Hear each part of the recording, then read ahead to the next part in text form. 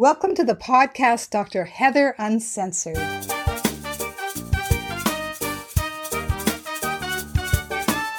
So hi everyone. Today I'm here alone. Don't even have Sylvie and Ethel. They're not back yet. I wanted to talk to you today about the fact that taking control of our health is a revolutionary act, and that this time in history demands insight and action.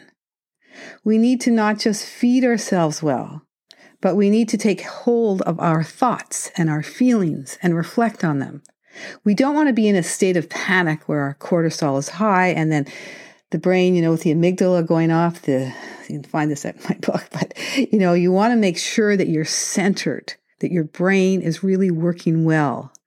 This is a time that we need to ground ourselves, to center ourselves, and use critical thinking skills so that we can think clearly about what's happening around us, including sorting out what's not true and what is the best approach in all this chaos.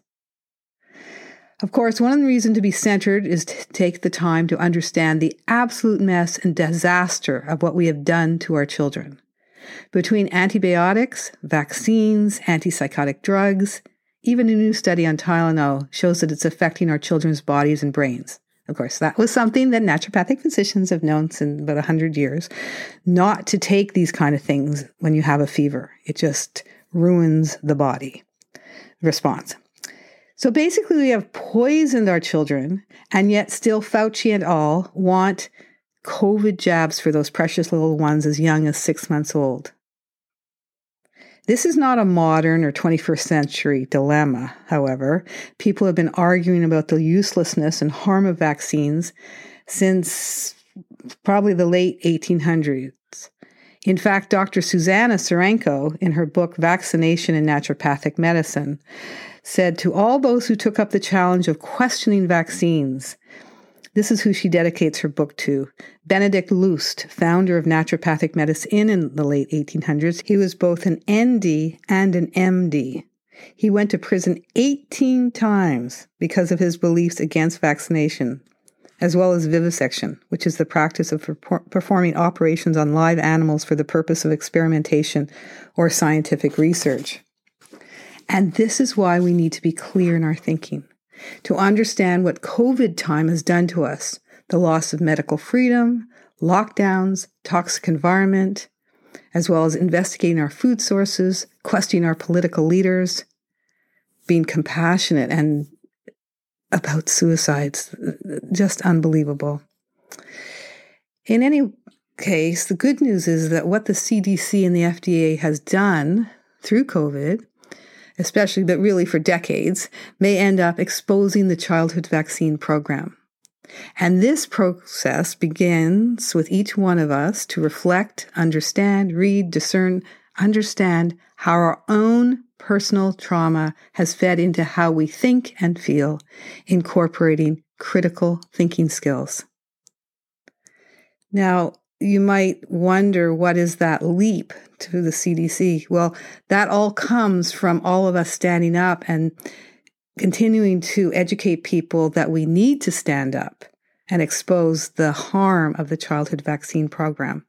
And the people who have experienced that in their families, with children becoming autistic from the vaccines or other things, people just do not understand it. People who are actually good people that you may not see now as friends because of what's happened, but that they are good people. They just don't know.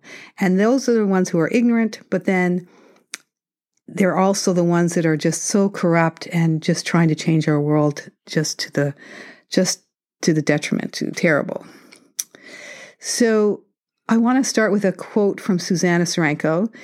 In her book, Susanna Serenko quotes John Stuart Mill, who lived from 1806 to 1873 and is considered the most influential English language philosopher of the 19th century.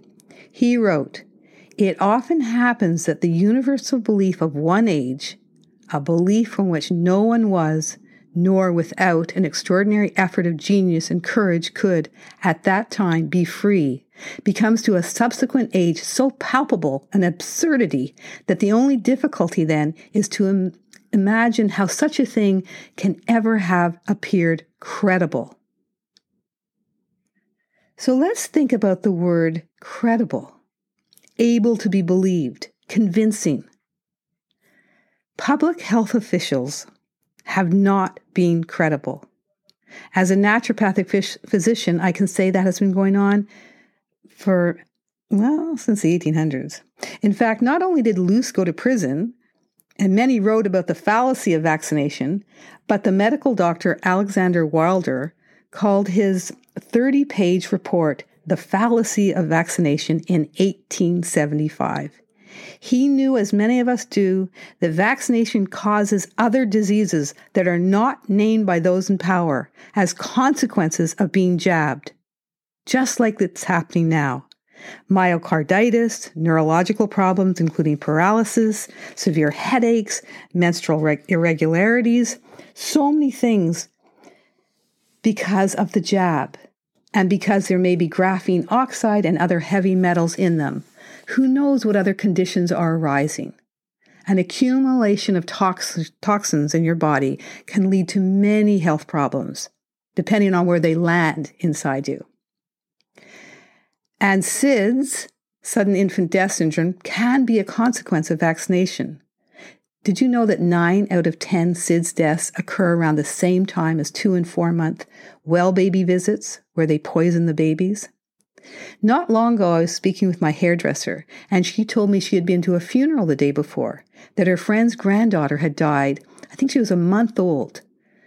But the MDs at St. Joseph's Hospital didn't consider that it was all the vaccines she had in one day. She had them in the morning, and she was a preemie. I want to mention that. She was a preemie. By 6 p.m. that night, she was dead. Yet they continued to not deny that it could be vaccines. It's just incredible how the allopathic medical profession is so brainwashed. I remember when I was doing my Bachelor of Science in Biology at Dalhousie University in Halifax, Nova Scotia, that we had to keep an open mind as scientists. I don't know about you, but I haven't seen much of that, especially in the last 2.5 years. All this time, the CDC and FDA have betrayed our children's health, never speaking about the effect of good food and natural medicine, and now they are adamant about recommending all toddlers get one of this emergency use authorization shots. No evidence for this at all. We need good science now more than ever, like how glutathione helps people get better from COVID and other things, obviously. And that's not just from a pill or its precursor NAC, N-acetylcysteine. It's how well you sleep, how well you eat, how you exercise, how you feel, and so on. And I bring all this in because I'm trying to show you why we need to really pursue the literature, pursue our own feelings of what happens daily, of what is right and what is wrong. So the following are examples of why it's so important each of us take time in the day to center ourselves. If we are religious, we can use that person, or we can touch base with nature, with the light, sit in meditation, learn critical thinking skills, be informed at this most noxious time in history.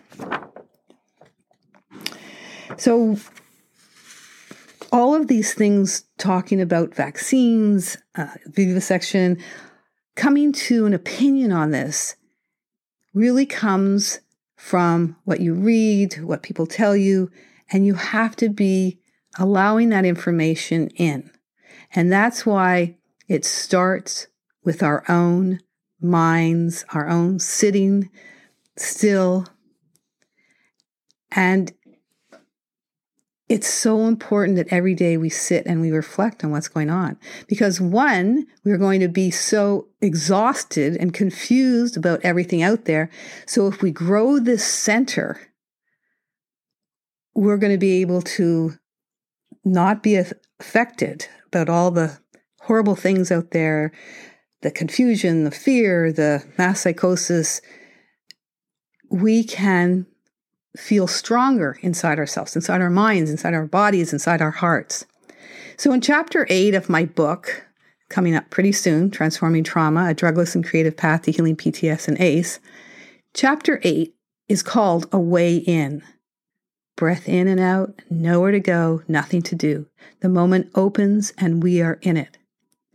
It provides an entrance to understand our inner universe, which may not be easy to access when we are in an aggravated state of mind, angry, fearful, depleted, desperate. But this is what we will need to do somehow. Perhaps using sound to pull us forward, perhaps a towel that can be squeezed, or an inhale of lavender, or a handheld, a long hug. Soon, perhaps over time, we gently nod, perhaps blowing out that first bubble, committed to rising up. Wonder returns, curiosity too, of what is, what could be, our center grounding, even minuscule, the earth holding us in an embrace that allows the exhale to elongate. When you're stressed, including post-traumatic stress, it means the body-mind is holding an immense level of fear from the original or ongoing events that have threatened our safety and created pandemonium in our brain. And this includes COVID time. This disturbance lingers in our body and often, worst of all, provokes our critical inner judge, leaving us hampered by a continuous loop of thoughts and feelings that won't go away, at least easily. Even having helped ourselves physiologically, like balancing cortisol, improving gut function, something is still not quite right. We may still feel unable to move forward, to recapture that old feeling of curiosity, awestruck by life's mysteries. We can be in a state of panic, and our thinking just becomes difficult. The primary effect of a traumatic experience is involuntary from primitive reflexes, the innocent emotions and accompanying thoughts. For the secondary effect, we can choose to construct, using free will, a healing path based on motivation and attitude to create our way through our inner world that has been fraught with these foreboding emotions and debilitating thoughts. To begin the journey of healing mind and body requires access to the still point, that centered part of the self that feels safe, calm, confident, and authentic enough to access the emotions frozen for so long, and having accessed them, use their imaginative powers to materialize some measure of release. And this is exactly what we do. This release can extend from a momentous exhalation of relief to a piece of expressive arts in the form of writing, art, music, dance, or theater. In treating someone with PTS or any type of anxiety, we can turn to the five senses, sound, taste, sight, smell, and touch, to probe and penetrate the memory of the traumatic event. But first we need to understand that it's the parasympathetic system, as opposed to staying stuck circling the drain of the sympathetic nervous system with its agitated fight or flight, or the dorsal vagal system, a feeling numb or frozen emotion. So I just want to talk a little bit about the fact that we really need to dial down from being chronically wired with excess cortisol and adrenaline so that we can engage our inner world to address and understand the narrative creeping out from the shadow of memory, or not even memory, just what is today, to deal with all the negative debris that became caught in a rat wheel kind of spin. We don't swallow a pill. We must investigate symptoms, thoughts, feelings, and behavior.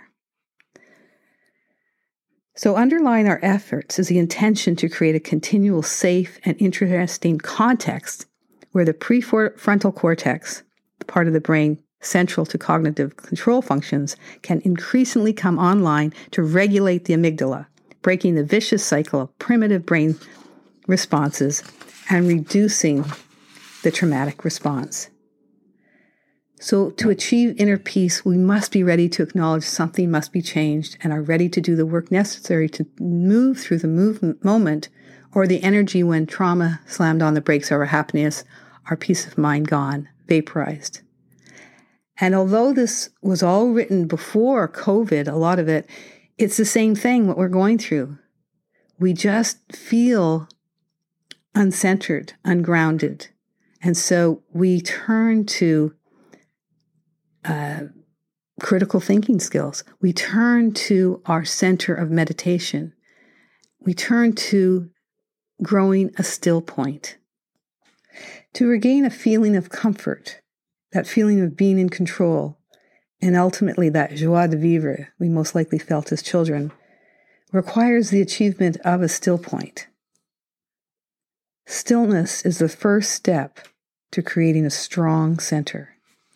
Letting senses fall away allows us to pause, to reflect, conjuring an initial stability that induces a positive environment for exploring, with the aim of deep psychological healing, or simply just to get centered so you can think clearly about what's going on.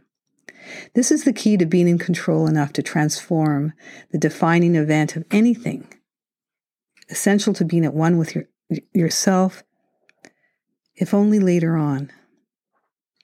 Mindfulness is a commonly accepted method to gather focus and observe thoughts. In a sense, it is the opposite of dissociation, the protective reactivity that can happen in trauma. Disassociation is a protective response, and that is something that might be happening right now because of COVID, because of all the things that are around us that are just causing us so much stress. And so, although disassociation is a strategy that the mind uses to curb suffering, it's not what you want to use. You want to be able to be engaged with other people as well. In any case, to start accessing your still point, all you need to do is close your eyes. By creating a focus, you can draw into where you are as well as the lingering experience or the recent experience, so you can transform it. But accessing your still point isn't nearly as easy as the word sounds. Daily, we have many distractions, and our mind easily becomes what is commonly referred to as monkey mind, swinging from one distraction to the next, filling our thoughts up while neglecting what we need to focus on. Whether this is from being low in dopamine or low in serotonin, it doesn't matter. The fact remains we must be able to access our still point to heal, to become clear. And the surefire, drugless way to do this is through breath work during meditation. The reality is that we have had techniques for centuries to be able to do this, the chief among which is breath work, the building block of meditation. So I'm going to leave that here. The next time I speak alone, I'm just going to go into breath work and the mudras and different things so that it can keep taking you down into your still point, down into yourself, into your inner space. So you have a garden. You can think about having beautiful flowers in there, different colors and textures and shapes, so that you can have something that keeps you company. And if you can do this outside, if you can meditate outside and really feel the sky overhead and the earth below, the clouds and the trees and the plants and, the smells if you're in a good place with a garden or whatever. But that is how you grow your center. And in closing today, I just want to shout out to 2 women and an organization who have gone above and beyond for medical freedom. And 2 of the women have the jumpsuit to prove it. Tamara Lich, who was a Canadian Freedom Convoy organizer, charged with mischief, obstructing police, intimidation, and counseling others to commit mischief. Thankfully, she was finally released from prison July 26. And Simone Gould, she's founder of Frontline Doctors. She was sentenced to 60 days in prison for a misdemeanor nonviolent action on January 6th. As well to PRISM, which is People for Reason in Science and Medicine. This is an organization that is pro-health, pro-environment, and anti-vivisection. They have several YouTube videos, such as Big Pharma equals Big Fraud. Their website is peopleforreason.org. They've got lots of information, lots of really great research. So if you're not checking into them, that is something so that you can make some decisions. We really need to not let other people make our decisions. We need to really understand why we think the way we do. I'm sure there's sometimes people on here, even in the medical freedom field, that might not agree with what I think, but I've come to certain conclusions for a reason. And so we need to understand what are our reasons for the way we think and how we all come together to make a so much better world that is based on truth, on science, on nature, and the love of each other. So take care. Have a great week. See you next week.